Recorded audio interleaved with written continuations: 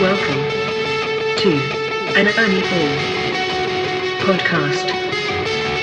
It starts now.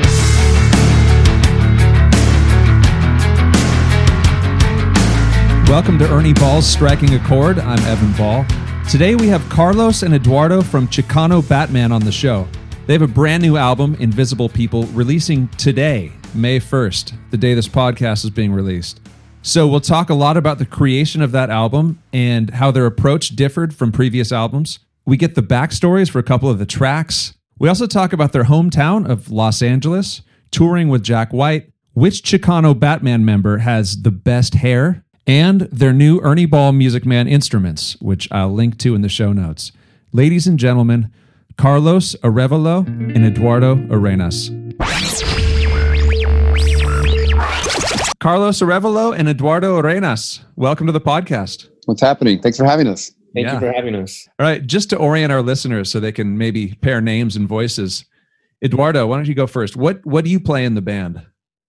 I play bass in the band. I also play guitar on a couple of tunes, but my main focus is bass and backup vocals. Okay, cool. And Carlos? Yeah, I play primarily electric guitar in the band. This new record that we just are about to put out, I did a little bit of some keyboards also, but guitar is my main emphasis when we're performing live. Oh, okay. And your singer does some keyboards, right, normally? Yes, Bardo Martinez, our singer, he plays keyboards in the past, but his focus when we perform live is just delivering as a singer now. Gotcha. He does keyboards, guitars, back flips, front flips, and vocal theatrics. The consummate frontman. He's him. The real deal. Yeah. Can you really do those flips? He's done a bunch of crazy stuff. Yeah.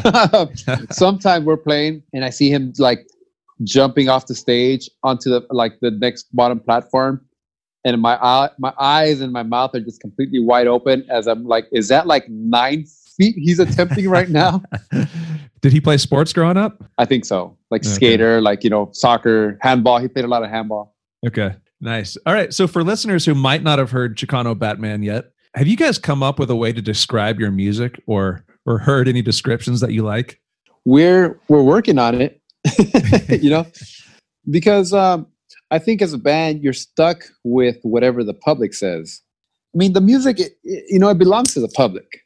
It's like you write a song, but millions of people out there are listening to it and they interpret it however they want. So however they say that we sound like to them is fair. What was it, Carlos, the one we landed on the other day? Yeah, I was on Instagram and somebody posted about our new single called Pink Elephant. They're like, is this psychedelic G-funk? If it is, I'm all for it. And I just felt like that was like a great way to describe the sound of the latest single right now. Yeah. All right. Listeners got to be intrigued now. Traditionally, though, like in the past, people have called our music like psychedelic soul funk kind of stuff. Yeah. Prog. Like prog rock. We do a lot of ballads and stuff like that too. Yeah, like 70s throwback ballads, that kind of thing. A lot of funk. Yeah. We've done a lot of music inspired by Brazilian Tropicalia stuff. How'd you come across that? I was living in Brazil for like a year, and Bardo lived there for a few weeks, and we just connected on our experience. Along the way, we picked up Caetano Veloso and Os Mutantes and a bunch of crazy artists that were doing really wild and wicked things. I remember one time I read an article when I was in Brazil that it described the sound of Os Mutantes. The review was like, there was no self-respecting engineer would ever get sounds like this and let them pass to the master. Yeah. That's the kind of thing we like to hear. Yeah. All right. You guys are mostly from LA?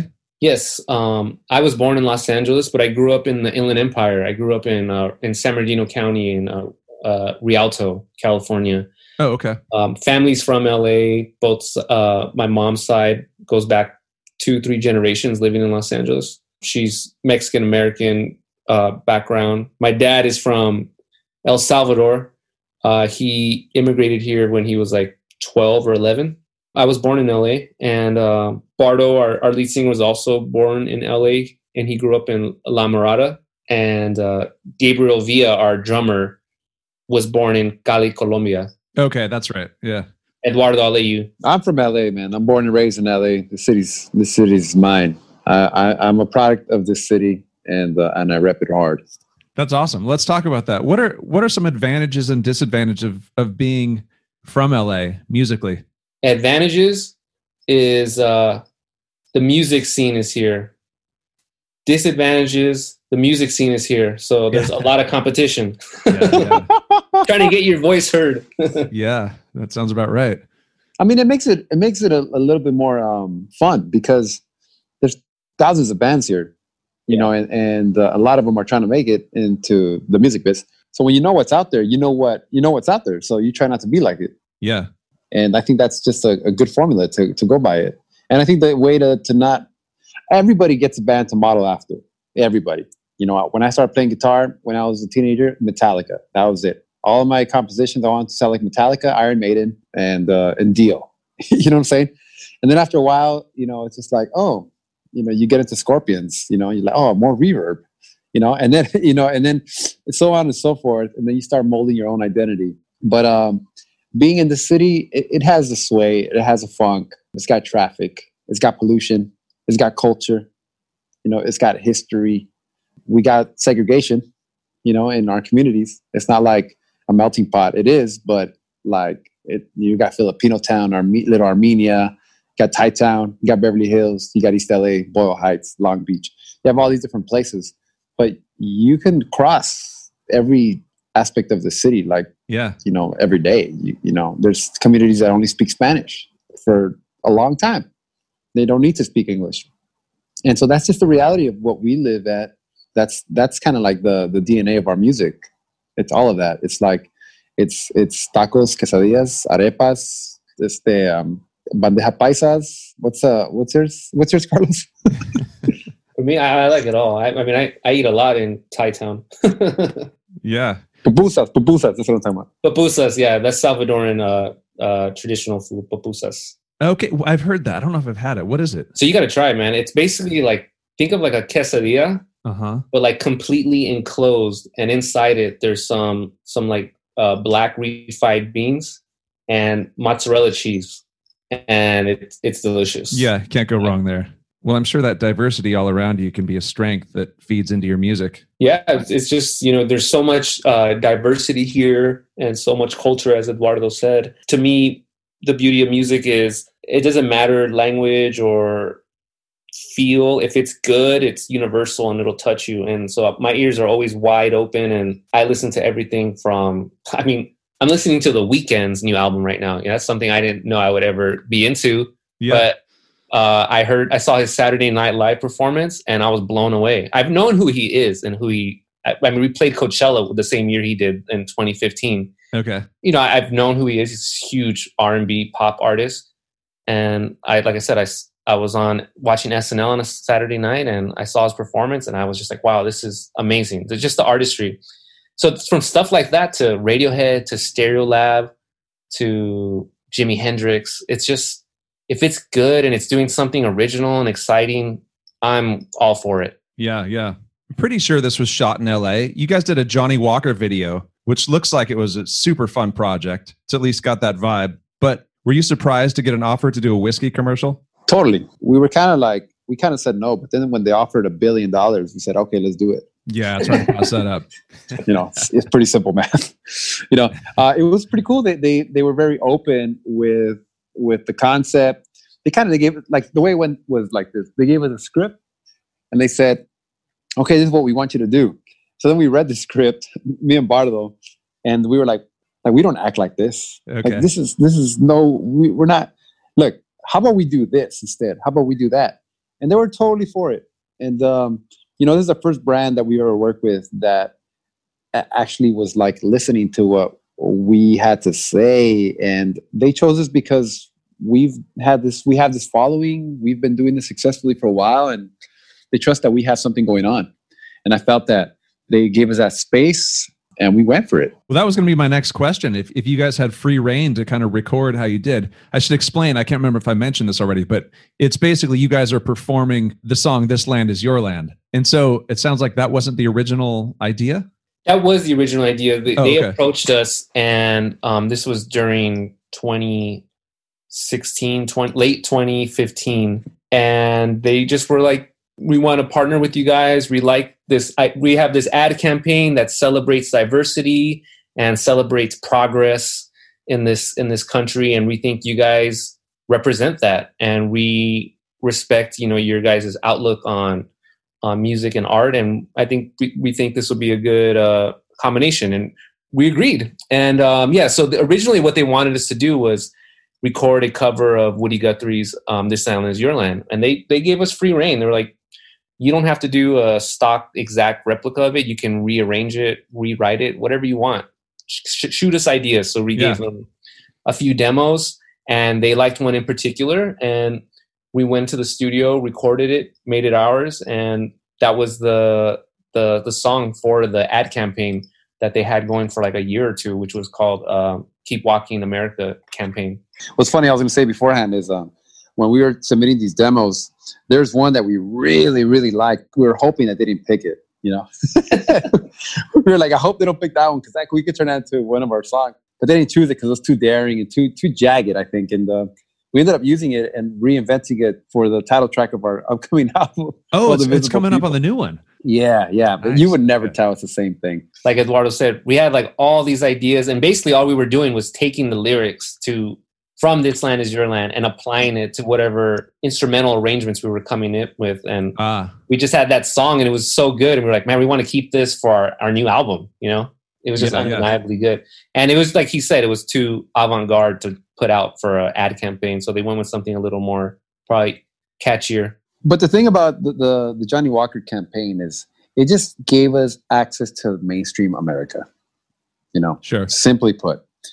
Before that, we were like creating this cult following in LA and in the Southwest. And then we started trickling into New York, Chicago, and all across the country, and then Mexico. And then we did a run in Japan and we went to Chile and different countries. But this one kind of made it like ketchup, mustard, and Chicano Batman. That was our moment, right on the table. Yeah. Well, I think this is related. I've read interviews where you guys talk about growing up not really seeing many Latinos in the music you listen to, or at least like in the indie rock space, I guess. Carlos, you've mentioned Omar from the Mars Volta as one of the figures who made you think, well, maybe there is space for me, But growing up, it was still pretty sparse. First, maybe you can talk about that. And then second, what does the landscape look like now? Yeah. So when I grew up, I grew up when I what I call was like MTV's like heyday in the 90s. I was a little kid. But you can watch quality music videos and artists that are pushing the envelope, but also super popular at the same time. And sometimes that doesn't go hand in hand anymore, I feel. But at the time, you can see, I was watching videos by like Soundgarden, Nirvana, Chili Peppers, Dr. Dre, Snoop Dogg, Weezer's Blue album had just come out. Yeah. And anyways, I was always into guitar-based music. And I just, as a kid, inherently, I don't know why, I was attracted to it. And I didn't question what I was watching on MTV. I just saw what I saw and I liked it. It sounded good and it resonated with me. And it wasn't until I was a teenager I realized, I don't see anybody that looks like me, like on any of these music videos. And then I discovered Rage Against the Machine when I was in high school. And then I found out Zach was Latino. And also this band At the Drive-In came out when I was in a senior, or their breakthrough album came out. I became hip to it, and it changed my life. I remember watching David Letterman, and I was watching it on a Friday night, and then I saw At the Drive-In perform One Arm Scissor, and I saw Omar and Cedric, and it was the first time I ever saw anybody that resembled me at all remotely on television, on like that platform, in that space. That wasn't that wasn't like 120 minutes or some underground media source. It was like, that was like the cream of the crop, like David Letterman Friday night at the drive-in, Yeah, and that's awesome. It just inspired me and made me realize I could do this, because I remember consciously thinking that that rock music wasn't a space for someone like me. And it sounds really sad and stupid now, but at the time I just accepted it. I was like, oh, I can never do that because I'm not a white dude with long straight hair, but I could still enjoy the music. And that was just kind of like an awakening for me. And yeah, I started a band like that next week after I saw those guys, because I was like, I've always wanted to do this, and now there's proof that it can be done. Wow, So that's cool. What's crazy too is like the only real big Latino artist that as a teenager that we had access to was like Santana, right? Yeah. But Santana is like a prodigy, soulful prodigy. So it's like one person, and it's not like part of a band. You know what I'm saying? It's not like yeah, actually, like Carlos said, like at the drive-in. You're part of a band, but you're also Latino, and it doesn't really matter. Yeah. But you're creating music. I think for me, when I was into rock and Zepp and metal growing up in high school, and then when I went to college, I was still into that. But I think for me, I started really. I went to USC, and there's a lot of white people, and I hadn't had a lot of white classmates ever in my whole life. My roommate was a white dude from his name's David Kane. He was from Dallas, Texas, and he had red hair. I didn't even know what red hair looked like. You know what I'm saying? Just a kid from Boyle Heights, man. And so he's my roommate, and great dude. Loved him, but at the same time, I found refuge in sticking with Latino music, and then creating Latino communities, because we're less than like 8% of the school's population. So we got to stick together if we're and we got to find out how financial aid works, and how to do all the tricks, and how to create mentorships and tutorships, that kind of thing. So for me, that was my route, and then I found Ozomatli, and Ozomatli really opened up all the channels of everything for me: party, dance, culture, identity, music, musicality. I remember seeing Raul Pacheco play guitar, and he would just throw down so much flavor, and I'm thinking, damn, this guy has so much fun playing. Like is he great? Like, yeah, I think he's great. He's playing amazing. He's just having fun, And I think they just projected this big old fierce spirit of togetherness, and that's when I was like, that I want to do that. I have that power. I have that in me. How do you get to there? Yeah.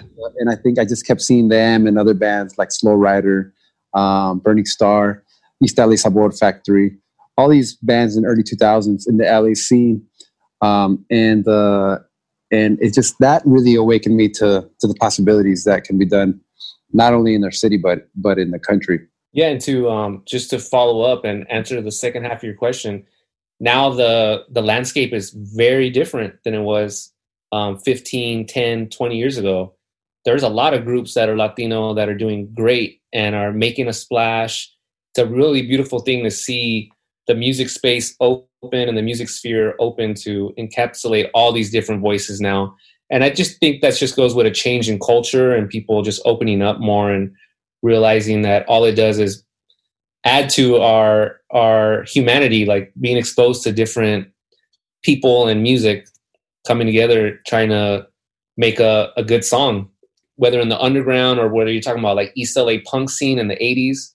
Latinos have been making music. It's just hasn't been as visible. It hasn't been as visible. And now it is, because those avenues are opening and just culture is changing and progressing. Social media platforms make it an equal playing field for a lot of people who are highly creative to get noticed. And fortunately for us, the Latino community has always had a rich batch of talent.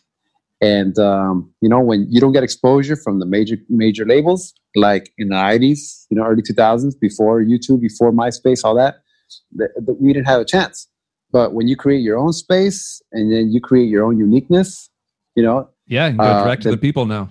Direct to the people, and that's, and then write good songs. At the end of the day, it goes back to you writing good songs, because that's what makes you eternal. All right, let's talk about your new album. So what's the release date? May 1st, 2020. Right.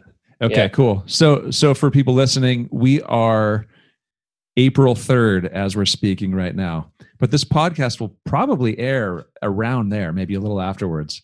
Do you ever get nervous before you are releasing things? Just nervous about how it might be received by the public? Honestly, me, never.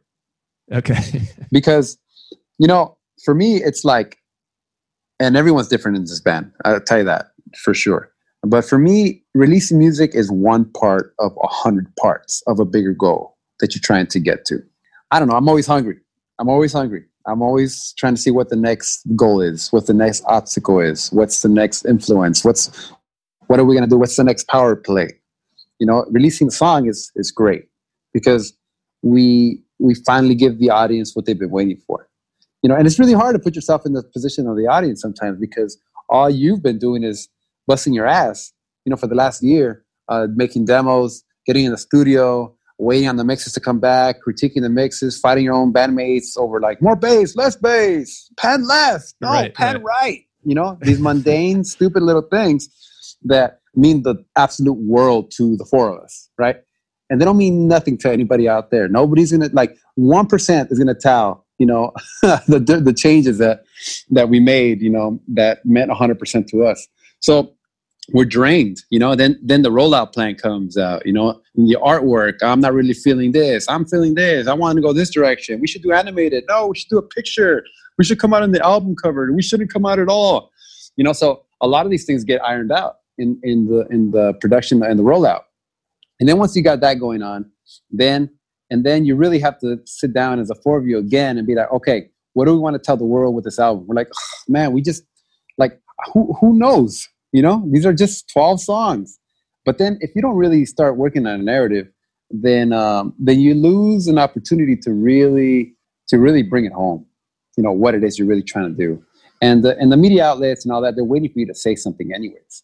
So you might as well say something sincere, real, and project what it is that you want to be. Because then you raise the ceiling on what you're trying to aim for, and you have some space to grow into that. Yeah, I mean, for the public, this is a sudden event. You're releasing something, but for the band, this is a long, arduous process. 2 years in the making, to be specific, from demoing and writing to recording and mixing and mastering, and it's a long process, and it's a tedious one, but like a labor of love, definitely. And like as Eduardo said, we're an actual band. The four of us voice our opinions 25, and so that can be, we could be at loggerheads, as they say sometimes. It allows us to just grow as musicians and as people, especially as we get older. You learn to see the other perspective a little better, for the sake of the greater good.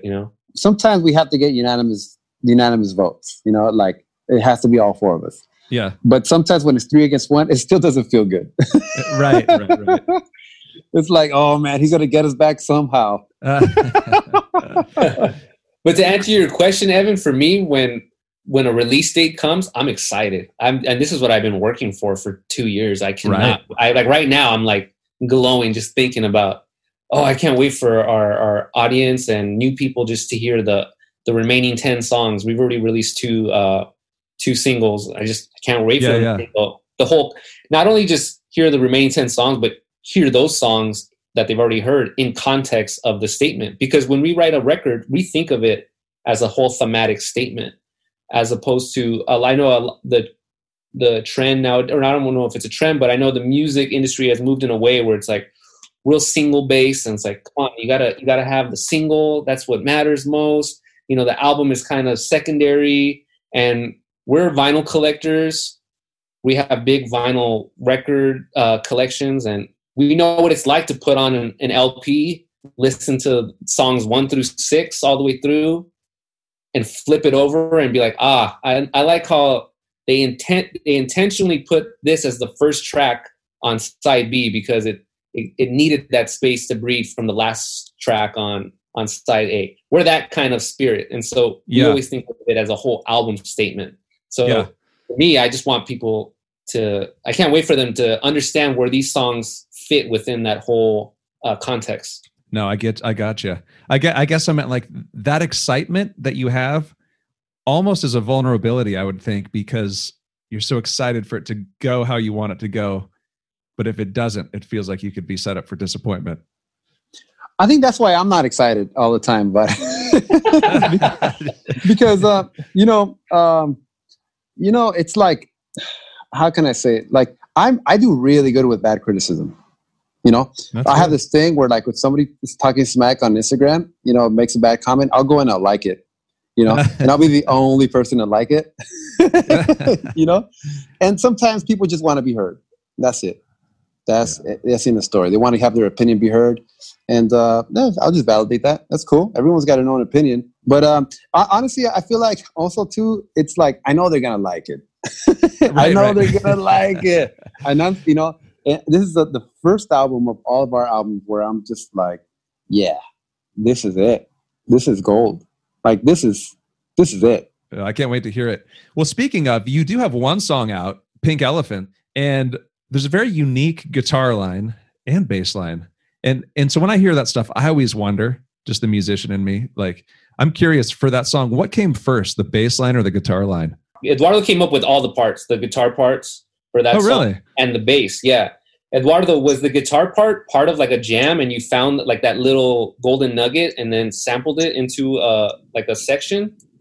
This song started off as a ballad, and then I showed it to the guys one time during our demo sessions, and they were like, "That's cool," and I was like, "Yeah, okay, let me put it away." It's like if it doesn't like really ring home to somebody, it's not gonna make it. That's the way it goes. So then I just kind of put it away, and then I was just kind of like in my studio, just setting up cool drum sound, and I just had this idea of just doing it like a hip hop song, or just a beat. I think Solange's album had just come out. The Something at the Table is called. The drums on that and the bass was just like super simple and so thematic and spacious and so grooving. I was like, man, how do you play like that? So I had those kind of themes, just and D'Angelo and Dilla and all these hip hop artists that just throw down hard. So God and I just kind of like, I was just like, this is my idea. And I just was just repeating the same bass line. And I was using a pick and a Lyle bass, like a Japanese Lyle bass with the flat wounds on it. But I got it at Oregon for like $300. It's like a cool little bass, which I ended up tracking with. And we did the whole song, added some chords. But then at the very end, we finished the track. God and I were kind of happy with it. I was like, I don't know, man, it's missing something. Let me put something at the end, like some kind of like conclusion. And then that's where I came up with the main riff. Oh, and then I was like, that's great. I was like, that's it. And then I doubled the riff so that it can have like a cooler, fuller sound. And I was like, that's it. And then after like, I don't know, a couple hour session, I was like, you know what? Let me try this. So then I copy pasted that to the very beginning of the song. And I was like, oh, there it is. Now it's central to the whole song. Yeah. So then it's like, okay, let's just do that. Okay, that's cool. Yeah, because it is so conspicuous, I guess. It made me wonder about how that came about. And it's also in the spirit of playing like a sampler, like a I could see that. SP404 or something, or an MPC or something like that, like Madlib, and all these different dope beat makers. They have a feel. Like Jay Dilla had a feel. He invented basically neo soul through his MPC, and drummers try to play like the way he was sampling all his records. So Questlove and Chris Dave and all these amazing drummers, they were way behind the beat because Dilla's aesthetic was like that, and they were like, that's fly, let's play like that. So they were playing like machines, ironically. And that created a whole different genre, and and it evolved, and it's just so fly. When we recorded that song, because Chicano Batman tracks live, so Eduardo wrote those guitar parts and the bass, and then we have to reconstruct it so we can all play it together at the same time. So I was obviously the guitar player. I was given the role of trying to play his guitar parts, and it was a doozy. Because it was like, try to play like this sample. I'm like, I'm trying to drag as hard as I can. I was like, you got to drag and also mute, mute, like cut it off, like right before you start again. It was like technically stupid, but it was fun. It was a great challenge, and it was definitely a different headspace to approach playing guitar, because I would never come up with anything like that for sure. That's just not where I'm coming from as a guitar player. But it was a fun challenge, and the recorded version that we did as a band is just amazing. It's beautiful, and really cool track. We wrote a bridge together that just really tied the whole thing together, and it was fun. So how did the experience of creating this album differ from previous albums? Maybe your approach, mindset, stage in life, anything that stands out? Most definitely. I would say to start off, Bardo in the past would bring in the majority of the compositions, about 80%. You know, so it's like, and basically songs that he puts lyrics to are songs that end up making the record. You know, so when he brings in songs that he wrote and he has lyrics to, high likelihood it's a pretty complete song. Is he writing on keyboards normally or guitar? He writes on anything, man. Okay, he'll write on a leaf from a tree, bro, with a pen. Like he's gifted like that. He's a songwriter. Yeah, you know, it doesn't matter what it is, what language or what instrument or what, you know. But then he'll bring it in and it's rough. You know, we'll just give it our personality and involve the track and then make it Chicano Batman. On this new record, everyone came in from everywhere. There was no rules in terms of genre, who brings in what. Like in the past, it would be kind of challenging for me to bring in a composition because I'm a bass player. But I'm like, you know what? We're going to disregard. At least I was like, let's disregard if we can even play this live. Like, I'm going to play guitar on this.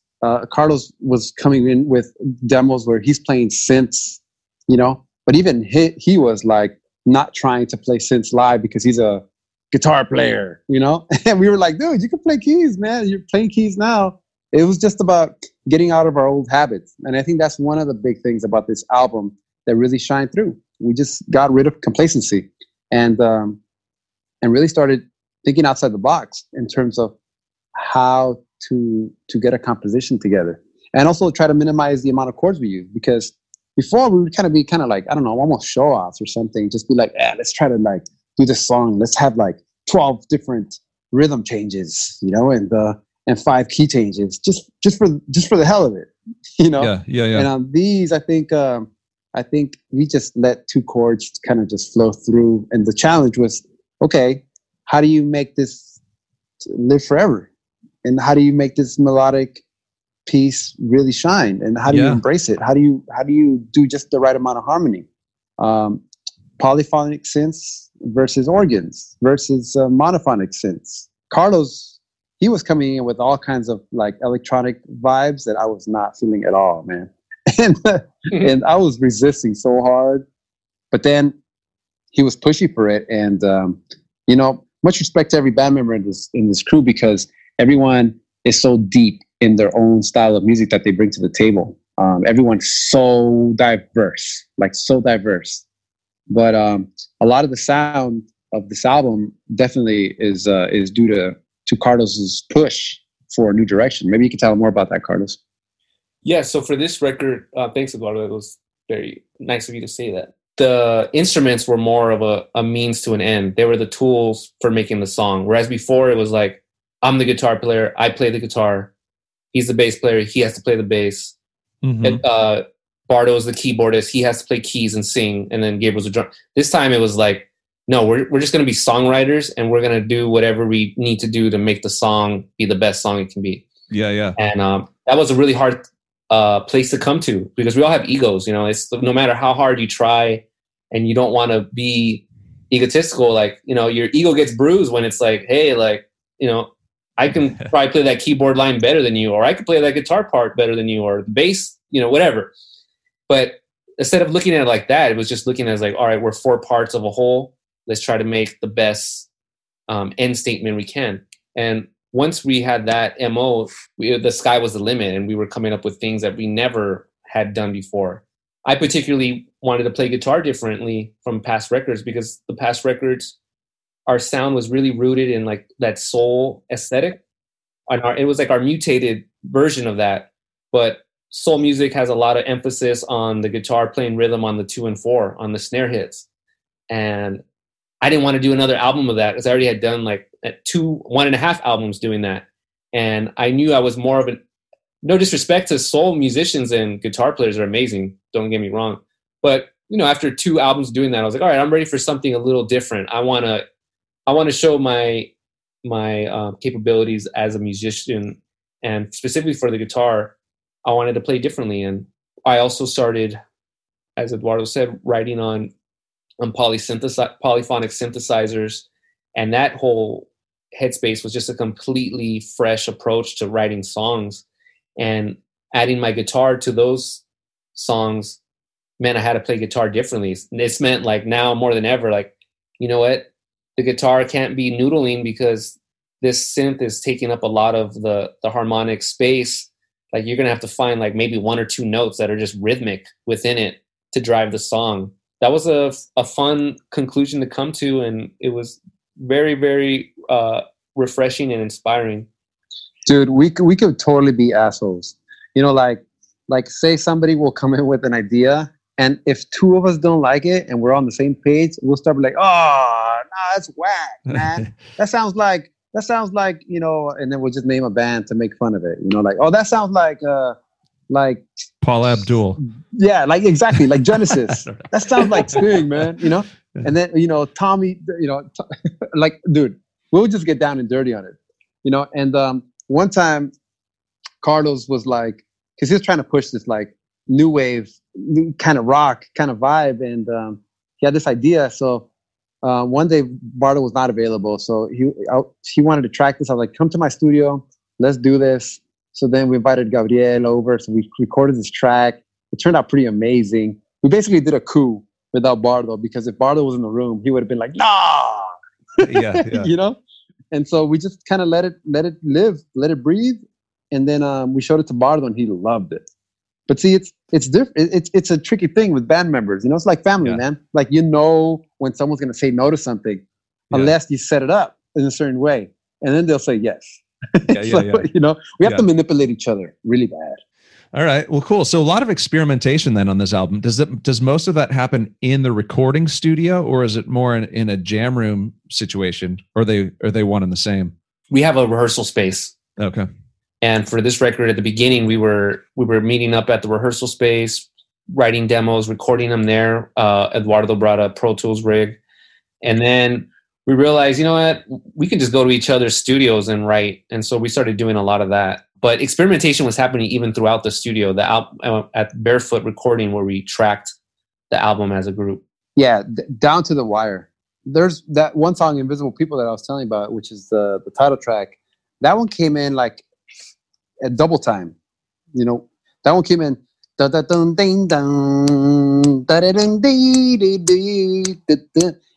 the end track is like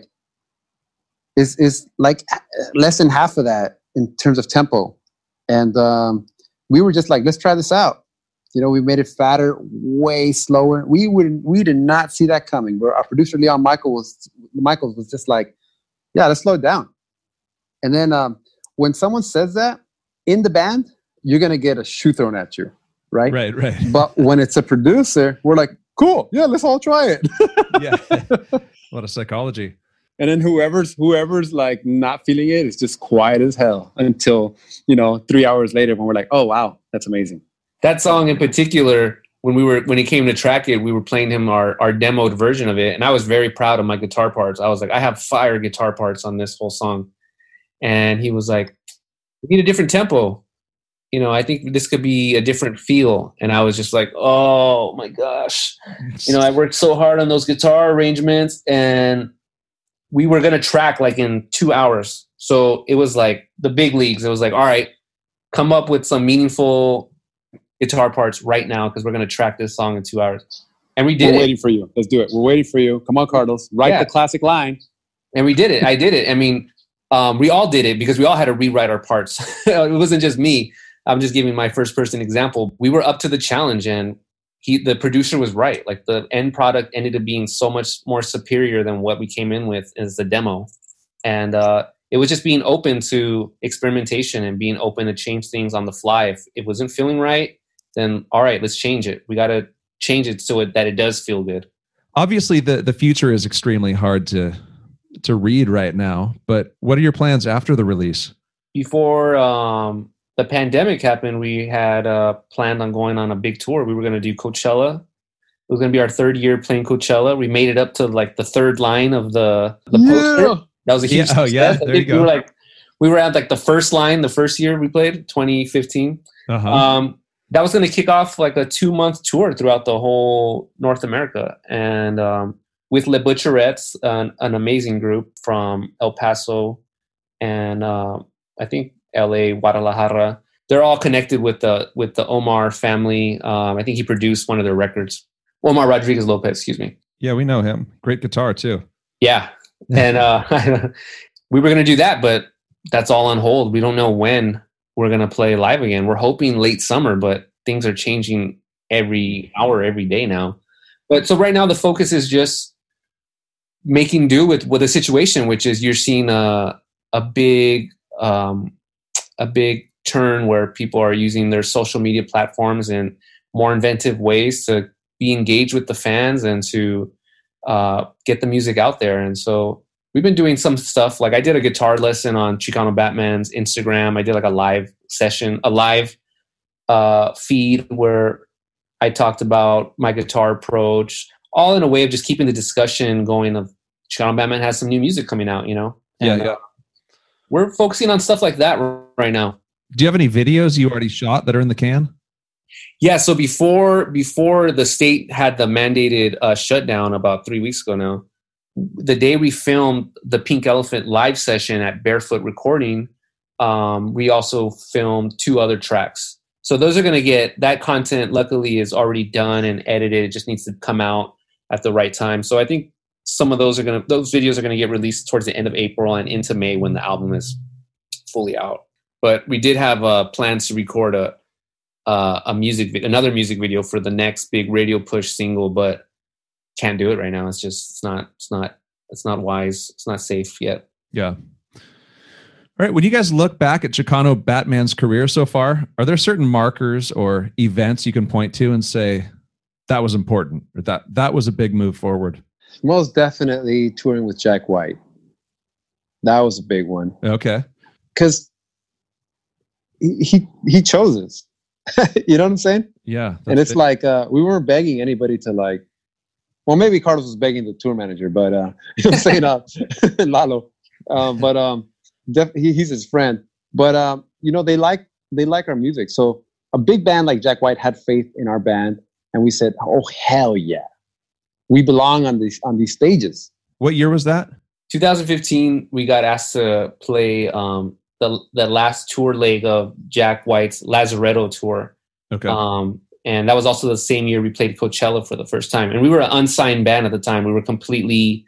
really? Yeah, we were that's completely DIY, self-release. We were calling Rainbow Records in Canoga Park and pressing our own vinyl and doing it all ourselves at that point. So yeah, I had to borrow my dad's truck to go pick up crates of records and then store them who knows where.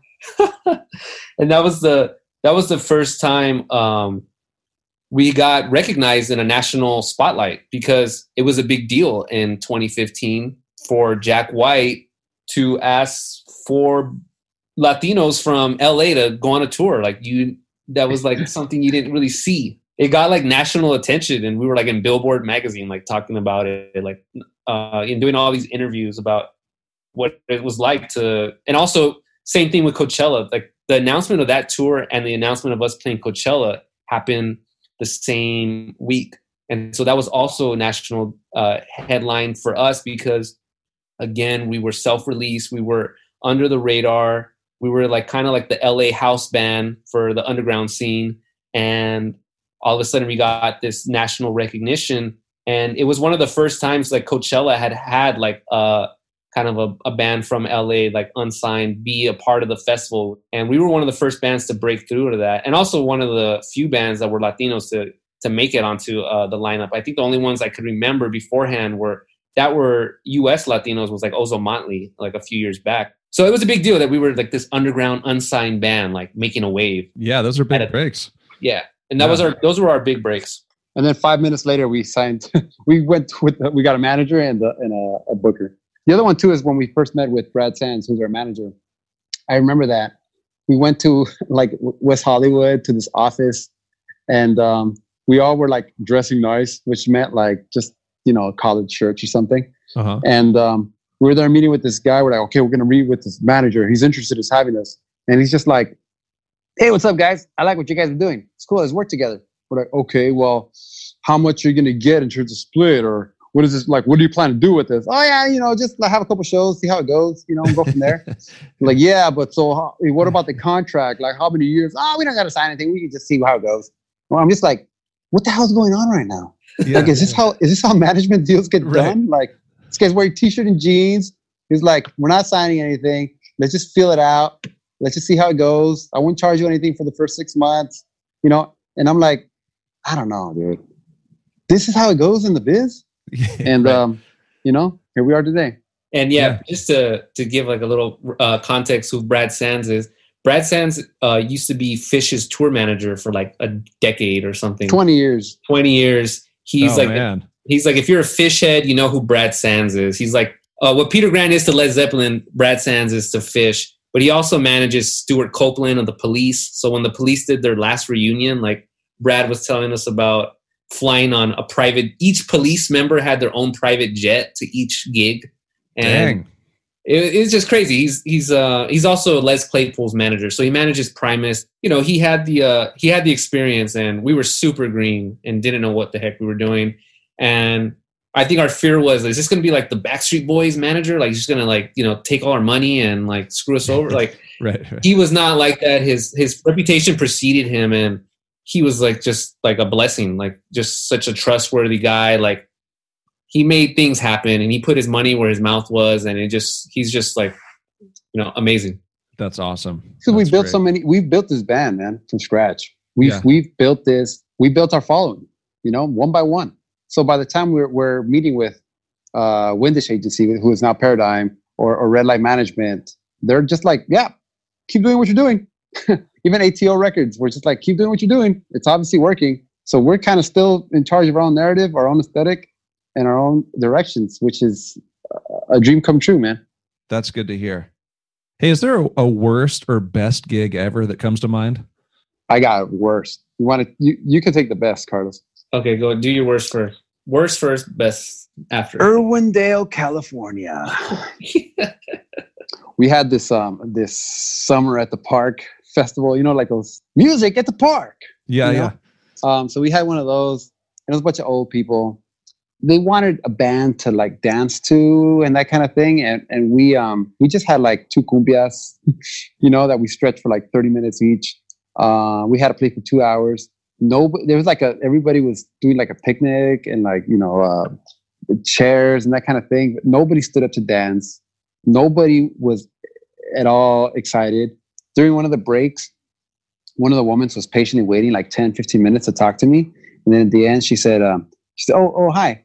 I just want to let you know that you guys should never play this festival ever again. And she waited to tell you that? Yeah, she waited. She was wearing all black too. And I always remember her. She looked like a black widow. And then she was like, you should never play this festival again. We want to move. We want to dance. And you guys are not bringing that. We want bands like Los Pistoleros and these other bands. They make us move. You guys are not doing that. And I told her, you know what? You don't have to worry. We will never, ever play this festival ever again. You know, it's a deal. It's a deal. To top it off, we had to get our own PA. And oh my God, we didn't know what the hell we were doing. There's crossovers and like power amps and EQs and like the sound that was coming out of there sounded like this. Like during the whole set, nothing was audible. The vocals were distorted. Nothing was able to come out through the actual PA. We were trying to get volunteers from the crowd to come help us set up our PA like that. So on top of that, it sounded disgusting. There's been so funny. The lady was so angry, man. She was just, and it's so funny because, like I said, that was 2013, 2014. She was hating on us, and then like the next day, we literally played like a sold out show at the Echo, which was amazing. That's right. There you go. And the night before that, I think we played at Slim's in San Francisco, like a sold out show with the Soft White 60s. And then that same day we had to play, we had to drive down like 9 hours. We got a flat in our Astro van. We got a flat like in San Rafael or something like that. And then it took us like 9 hours to get here. We're all starved. We had to go pick up the PA, then go set up, then play, no eating. And this lady's like, The reason the show also went so poorly was because we were like being hustlers. We weren't supposed to be playing an announced show if we were playing the Echo. So we kind of like did that show like slyly, since it was kind of like not LA County. We were technically able to play it, but we weren't really allowed to promote it. None of our fans knew we were playing it. So none of our fans showed up. So if it had been like a regular show where we were promoted it, it would have been packed and it would have been a completely different scenario. But because we couldn't promote it, we just had to deal with whatever the built-in audience was. And that was like some, people in their 60s that want to hear some like just lowrider oldies music or dance cumbia music. And that's not where we were. We brought our crazy like psychedelic prog rock music to them. For me, the best show is we played a lot of amazing shows. We've done tours with Vampire Weekend, Jack White, Alabama Shakes, Portugal the Man. One of the shows that really stands out for me is we had a tour with Portugal the Man, and it was in the South. And one of the shows got canceled in North Carolina because there was a hurricane that was projected to hit the day of our show. And so we had been watching the weather for a while. Coincidentally, I had lunch with Jack White's tour manager, Lalo Medina, like the week before the tour started. And we were just talking, and I was like, yeah, our tour got canceled and, on this date. And so now we're without a date there. So I don't know, we're probably just going to take our time in New Orleans or something. And he was like, what's the date on that? I'm like, oh, it's this. He's like, Jack is playing in Shreveport, Louisiana, the same day. We have an opener that we're talking to, but maybe if that falls through, I'll let you know. I was like, yeah, that'd be cool. I wasn't holding my breath. And then we get a call, and Jack White wants us to play the Shreveport gig. They decided to go with us over this other band.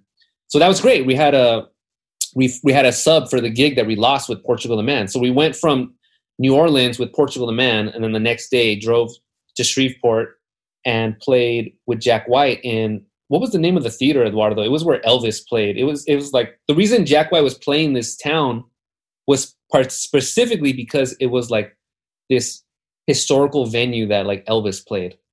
That shit was haunted, dude. That shit was haunted. Yeah, it was haunted. There was like we had to walk through the basement to like go through the side. It's one of the side of the stage. It's like 40s furniture just stacked up, dust, lights. It's all dark. Wasn't there a jail in the basement? I think it was a prop. Yeah, like a prop of a jail. Like, it was like a dungeon, bro. But this is best gig ever, right? This is the best gig. I'm going to tell you why. That was a little spooky, the basement, but the theater was so beautiful and historical. And this was 3 years later after touring with Jack, when we were the greenest band he's probably ever taken on tour. We didn't know what we were doing. And now here we came back. We're seasoned. Our album, our first record with ATO Records had already been out like 2 years and was getting like critical acclaim from like the likes of NPR. And we had like a college radio hit with it. Friendship is a Small Boat in a Storm, etc. Yeah. And here we were, and it was like, it's like we were the scrub freshmen when we played with him, and now we were like the senior upperclassmen, and we smashed that gig. We played amazing. He was watching side stage. His whole band was just giving us so much love after. And we went to the green room, and I talked to him. I hadn't seen him in a few years, and he was just had nothing but accolades for us. And he was just like, I'm so proud of you guys. Like, you guys have been everywhere. I've been seeing you everywhere, like on you're getting all the looks. And it was just, I just felt cool. Like we did it. Like, it was just proof, like you invested in us and you were right. Like we did end up becoming like a great band, Yeah. That's really cool. All right. Did I hear you guys got some new instruments recently? Oh, yes. Oh, yeah. Right. What'd you guys get? Yeah. So this is my second Music Man that I have the pleasure of owning. And it's, BFR Albert Lee model with the electric shimmer. Oh, yeah. Yeah, you guys were kind enough, though, to customize it a little bit for me because I can't live without the whammy. You guys added a whammy to it, and you guys were gracious enough to also put a ebony fretboard. I like ebony, too. That's cool. So I've seen you play the Stingray on videos before. I'm juggling between the two. The Stingray is awesome. It's real similar to the guitars I used to play in the past, like just the way the body and the neck sit together. Sure. And so it's like a glove, like it's recognizable. The Albert Lee, we'll see. But I've been playing it a lot this weekend. Yeah. It's amazing. It's beautiful. Cool. Any new surprises for you, Eduardo? Oh man.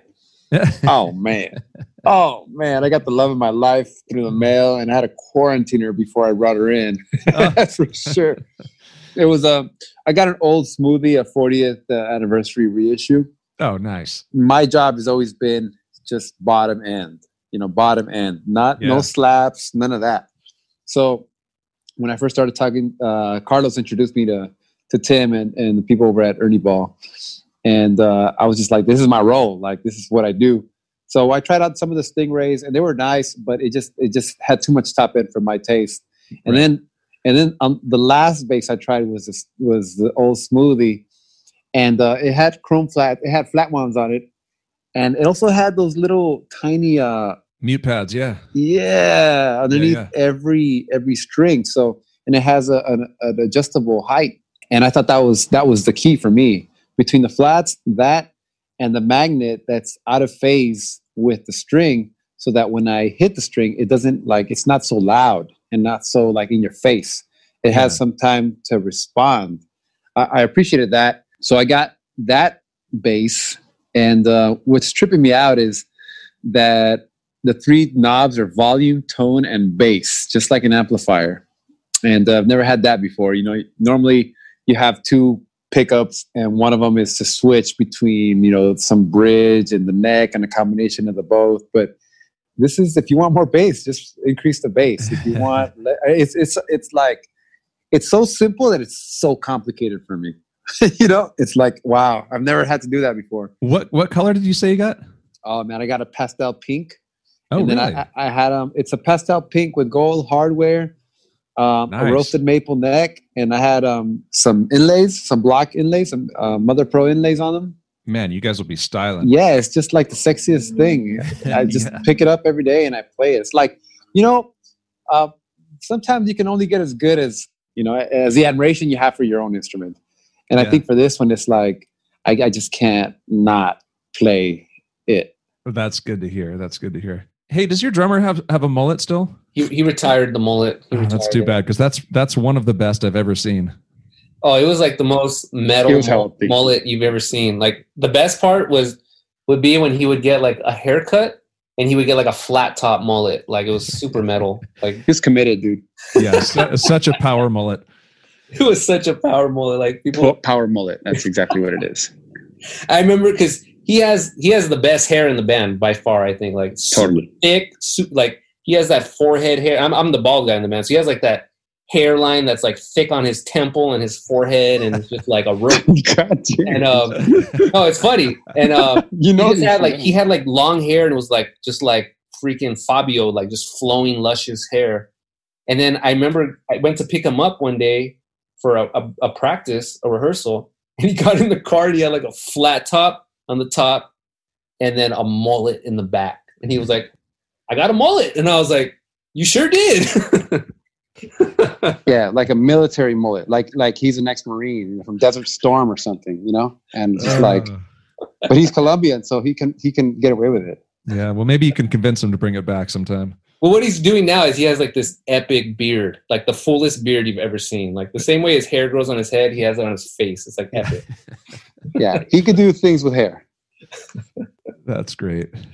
Yeah. All right. Well, hey, Carlos, Eduardo, thank you so much for being on the podcast. This was a lot of fun, man. Thanks so much for having us. This was fun. Thank you, Evan. Thanks for tuning in to Striking a Chord, an Ernie Ball podcast. Stay tuned. In coming weeks, we have a slew of new phone interviews we've done now that everyone's at home. So be sure to subscribe on your preferred podcast app. If you'd like to contact us, email strikingachord@ernieball.com.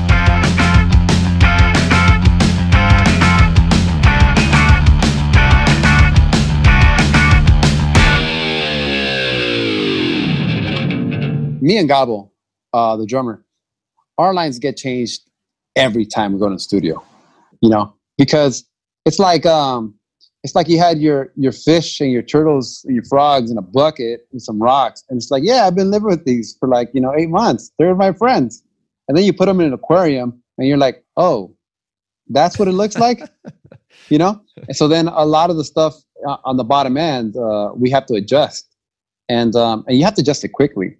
And that's just thrill to me. That's what I love most about recording, the pressure. I love the pressure. It's like Mamba mentality. You gotta eat it. You gotta love it, because they're gonna track right now. We're going to tape, and there's like a big crew of people, and the best thing you can do is just not stand out, and just embrace what everyone else is doing and still be original and lyrical and smooth, and I love the challenge.